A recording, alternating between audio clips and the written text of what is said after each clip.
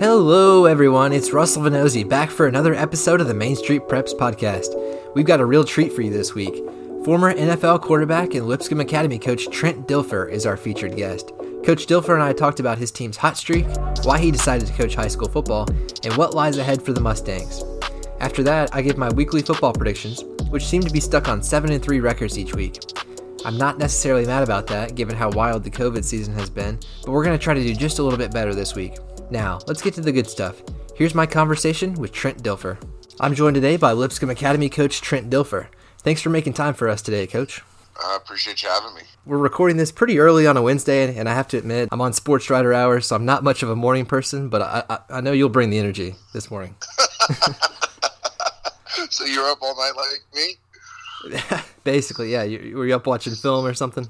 Always. It's my wife warned me when years ago when we thought about coaching the NFL or college. I turned down some opportunities, and she's like, "Well, when you say yes, be ready for no sleep, and I'll stay up as long as I can with you." So sometimes she'll stay up with me and play on our computer, listen to music or something while I'm watching tape, and she eventually falls asleep.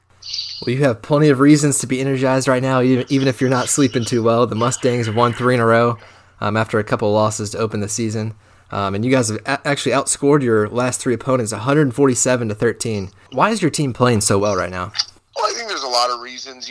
I think every team situation has been very unique. How they went through camp, if they had a camp, how they handled re-entry from quarantine, how you're handling COVID, your players' progression from a strength and conditioning standpoint, blah, blah, blah, blah, blah. Every coach has had that challenge. Every team's had that challenge. We added that challenge by opening up with one of the best programs in the Southeast in Brentwood Academy, and played hard, played well for a lot of the time, and, got beat. Then we followed up with another AAA opponent, JP2, and didn't play very well, but learn from them. I think that's the theme of this. We've learned through every step of the way. As coaches, as players, we really took the approach that we're going on this long journey. We use the metaphor of climbing a giant mountain. And when you're climbing, you're going to dig your fingers in sometimes, and you're going to slip, and you're going to fall back. You got to catch yourself, learn why you slipped, and then keep climbing. And we've kept climbing. We've played better football the last 3 weeks. We're still trying to get better. We have a really good opponent this week and a tough opponent to finish the season. So we're trying to get to the mountaintop. It's a steep climb. There's going to be times where you lose your footing, and you got to learn from those times. And we feel like we've done that. And speaking of learning, you're in your second season now at Lipscomb Academy and second season as a head coach in general. What did you learn last year that's helping you now? Learned everything. I mean, you have a lot of theoretical stuff, conceptual stuff that you think is going to be part of the job, and sometimes that's very different than reality. I think I learned the realities of what the high school student-athlete goes through, what they can process, what can overwhelm them, what other issues are going on in their life tend to show up in football, that they need to be developed holistically, not just from a football standpoint. You learn how to coach certain kids differently. You learn a lot about yourself and how the team kind of takes on your personality. So you got to be very careful what your personality is and how you handle different situations. So we've learned a lot. We also learned that they'll exceed our expectations if we handle it correctly. And I think that's another thing why we think we're going to play our best football at the end of the year, is because we continue to push the envelope on what we expect from them, and they continue to exceed those expectations many times. And after your NFL career ended, you were doing some broadcasting work, but I know you found more purpose working with the high school players at Elite 11 camps. I know you got a chance to instruct a bunch of future NFL guys like Kyler Murray, Jared Goff, Tua Tagovailoa, Deshaun Watson, and others. Is that kind of when the seed was planted that you might enjoy high school coaching? Yeah, it was. Again, the coaching journey for me has been interesting. I was offered an assistant general manager job as I was in the NFL, as I was retiring from the NFL. I didn't want to do that to my family. When I went to TV was really a bridge for me to kind of figure out what I was going to do with my life. It ended up being a 9-year career. But in the midst of that, the Elite 11 was wetting my whistle, so to speak, on the coaching thing. And there was other opportunities that I thought about jumping into, just the timing wasn't right. And then this was truly a calling to get in the high school space and to come here to Middle Tennessee. And a lot of those seeds were planted and nurtured through the opening and the Elite 11 and just this grassroots coaching space and being around these great coaches and these kids. And Lipscomb was 3-19 in the 2 seasons before you got there. And when you arrived at your opening press conference, you said, quote, "The resources here are great. There's no reason we can't be really good." Where do you think you are in the process of turning that program around? And we went to the state semis and lost in the first year after being 3-19. That was a pretty good affirmation to the community that if the buy-in is there, we can be really successful. And this year's been very unique, obviously, at every level. But I still think there's been that understanding, that collective buy-in from the community that if we keep pushing, if we keep challenging, if we keep developing, that this can be a dominant program. And that's where we want to go. I'd say we're getting there. I don't want to give it a percentage number thing, but we're definitely making strides. Definitely feel like we're starting to figure some things out. We need to be tested more. We need to play better people. We need to play better people week in, week out, so we can see how we bounce back each week. As we continue to challenge ourselves more, do hard things, and have bigger challenges, I think we'll know more where we're at. A couple of your players I'd like to highlight here are quarterback Luther Richardson and running back Alex Broom. I know Richardson has been solid for you guys for the last couple of years. He's got about 1,000 passing yards and 10 touchdowns. Broom has only played 3 games after transferring from Maplewood, but he's been a big addition. 260 rushing yards, 8 touchdowns. Seems like he's scoring a touchdown about every other time he touches the ball. How good do you think your offense can be with players like these? I think we can be really good. We have a lot of good players. People want to talk about Alex and Luther, as they should. I think Alex is as good a running back as there is in Middle Tennessee. He's just beginning to touch the surface. I played with an NFL back, Frank Gore, that he's very similar to in his running style, probably faster and twitchier than Frank. Fantastic receiver out of the backfield, too. So Alex is a special player, and we'll continue to find ways to get him the ball. Luther's just done a great job at every step of the way. He's thrown to the fire last year as a sophomore, hadn't really played quarterback his whole life, learned a lot, handled everything, the ups and downs really well. This year he's handled the ebb and flows really well. He had a really poor game week 2, bounced back, handled it like a pro with his teammates, and has only gotten better each day since then. But we got a lot of good players. We have some really good players on defense. Our offensive line has really developed well. Grant Williams, our offensive line coach, who played 9 years in the NFL and coached in the XFL last year, has coached in high school football in St. Louis before, has done a great job with him. Our defense is really coming together with Sione as our defensive coordinator and the schemes they run, and we've added good personnel there. So we have a lot of good players. We feel like we have 7, 8, 9, 10 Division I football players on our team, and we have a lot of young guys that we're playing that we're developing too. So we feel good with where we're at. We're going to get better, but we feel good with the players that we have. And this week, unfortunately, the CPA game has been messed up by COVID-19, and you guys have replaced that with Briarcrest Christian. 2-part question here for you. 1, is the CPA game going to be rescheduled? And 2, what was the process like for finding a replacement opponent for this Friday? Yeah, well, we're doing everything in our power to reschedule CPA. We're working diligently to find dates to play them in the regular season. We definitely want that to happen. It's really on CPA now to figure that piece out. Briarcrest, we have one of our coaches knows new Coach Stewart. So as soon as we heard about the challenges CPA was having with COVID, we reached out to Coach Stewart. They had an open date. We kind of said, okay, well, if things don't work out with CPA, let's do it. As we found out more late Sunday night is when we found out final word from CPA that they wouldn't be able to play this week. We locked in Briarcrest. I think we're both excited about it. It's a neat opportunity for their community. We can offer them more tickets than they were getting, so their parents will be able to see their kids play, even though it's a few hours away. I think they respect what we're doing, so it's a good challenge for them, and it's a really good challenge for us. They're a really talented bunch, well coached, explosive. So it should be a really good matchup for both teams, and a matchup that will help us, harden us for region games. And yeah, speaking of the region, right now you guys have a leg up there in the D2 AA middle region at 2-0. Of course, that'll be 3-0 if that CPA game doesn't work out, the rescheduling. So otherwise, that just leaves BGA, a team that beat you guys to end the regular season last year. I would imagine you've got that one circled, right? Well, it's all high school football. They're all big.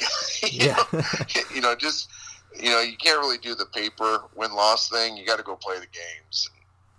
And Jonas does a really good job over there at BGA. They're getting better. They had a lot of turnover on their roster, so it was to be expected that they'd have some early season struggles, but they're going to be better. Jonas is one of the better coaches in Middle Tennessee, has a track record of developing his team. So by the time we face BGA, they'll be a much better team than they are right now. We don't want the forfeit win against CPA. That's just not who we are. I wouldn't even count it as a win. We did the same thing with FRA. They weren't playing football in week 3 when we originally had them scheduled. We had a bye week in week 6, so we flipped that bye so FRA wouldn't have to forfeit. We'd be able to play them in person. We want to do the same thing with CPA. We want to play all of our region games. I think it's really important for the region. It's really important for playoff seeding. It's really important for our communities. We're going to do everything in our power to do that. And we want to play football. I think that's the biggest thing we promise these kids, these families, is we're going to play as many football games as we possibly can. So we want to play football games. We're looking to do everything in our power to reschedule CPA so we get them in the regular season. Well, fingers crossed that you can, because I think that'll be a great matchup if it happens. But otherwise, Coach, I believe that's all I've got, unless you had anything else you'd like to add.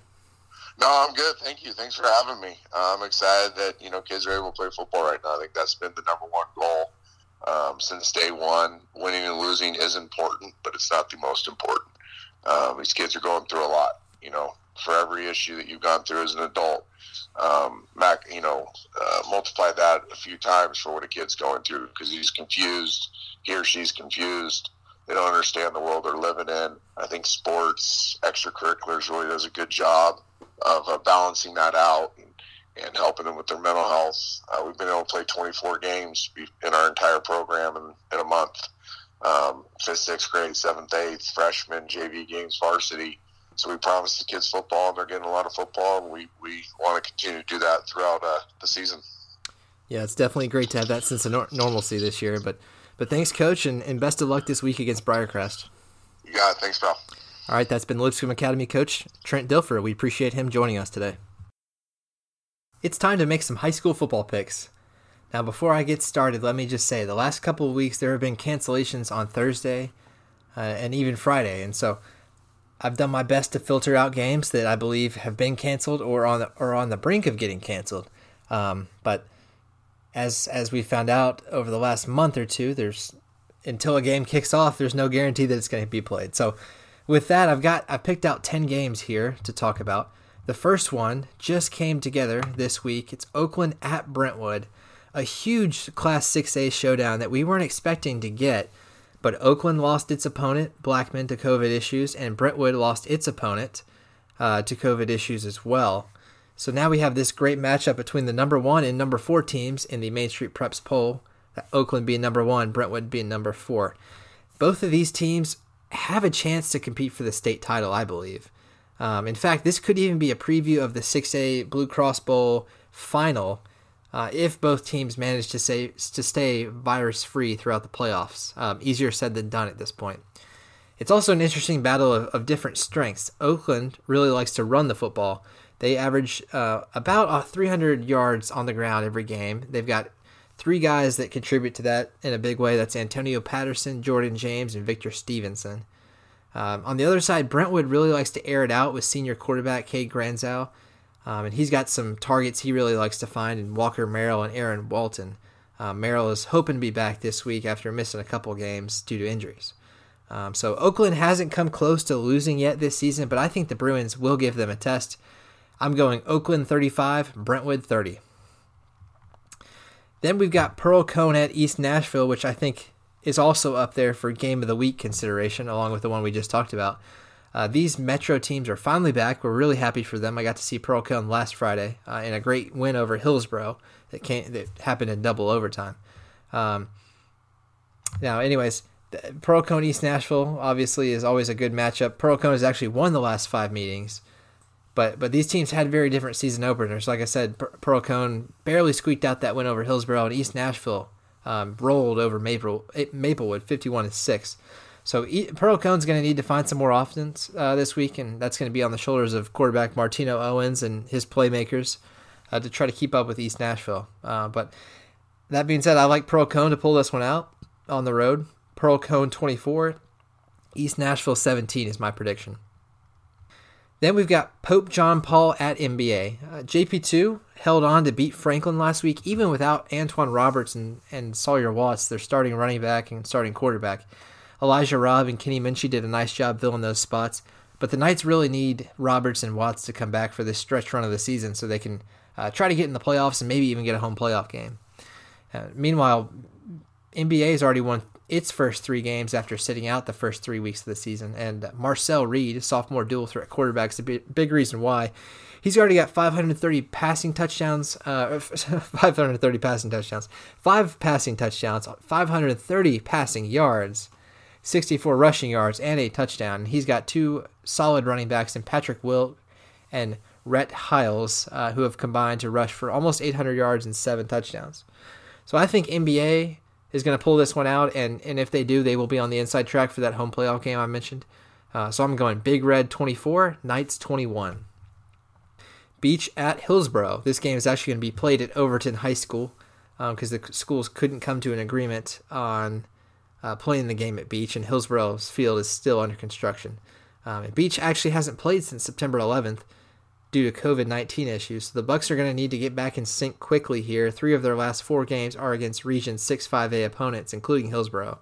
Hillsborough's kind of in the same boat. They're shaking off rust. They didn't score until overtime in their season-opening loss at Pearl-Cohn last week, and I was there for that one. And quarterback Jalen Macon is really talented, but he wasn't quite on the same page with his receivers, which is understandable given the limited amount of practice time they had. But that's something they're going to need to clean up against Beach because Beach allows less than 20 points a game.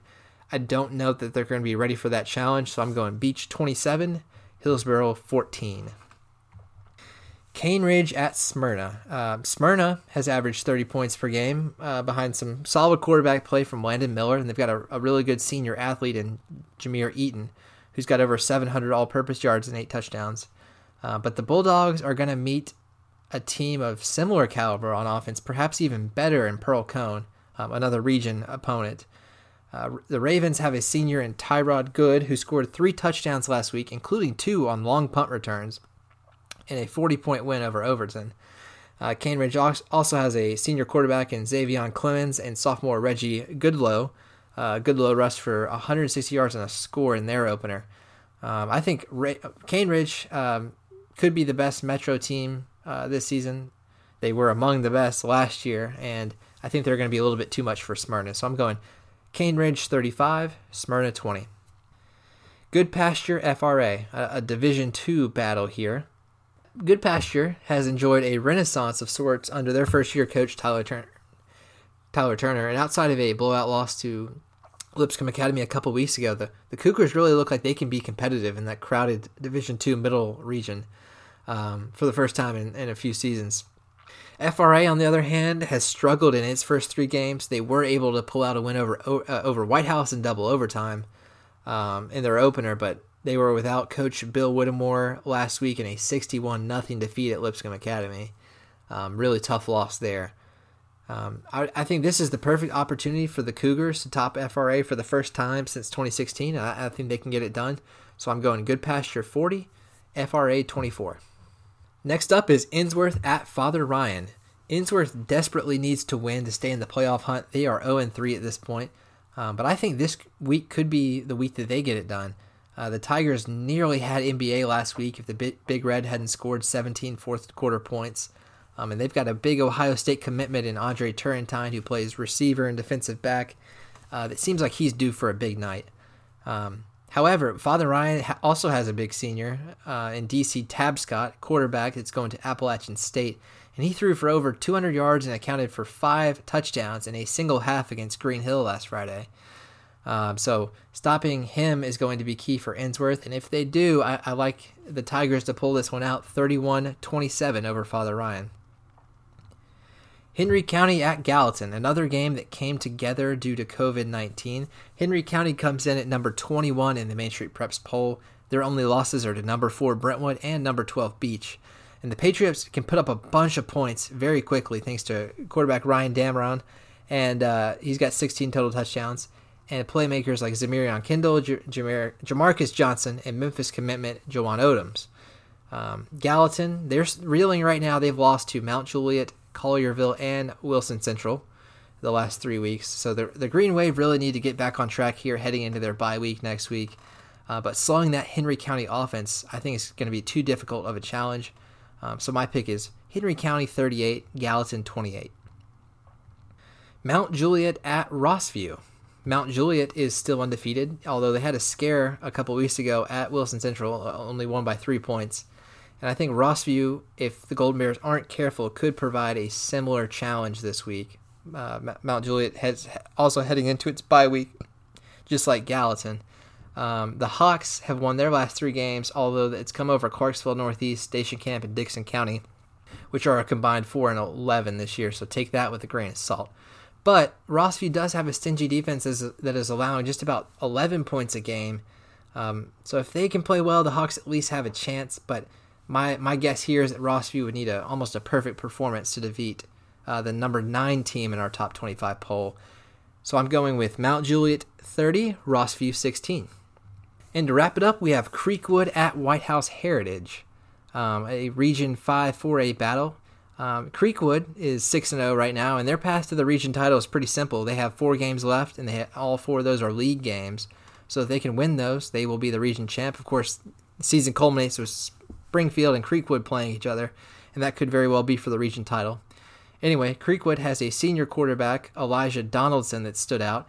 He's also plays free safety for a Creekwood defense that has given up just 47 points through its 6 games.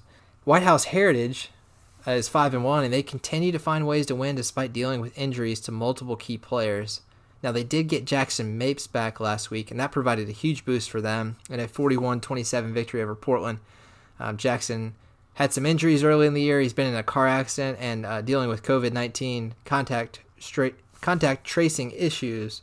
But he finally got to play last week for the first time all season and rushed for 6 touchdowns. So he was eager to get out there and pay big dividends for the Patriots. However, I think Creekwood is probably a little too strong here, so I'm going Redhawks 42, White House Heritage 28. And that'll do it for this week's edition of the Main Street Preps podcast. Be sure to visit mainstreetpreps.com to keep up with all the action. We'll see you back next week.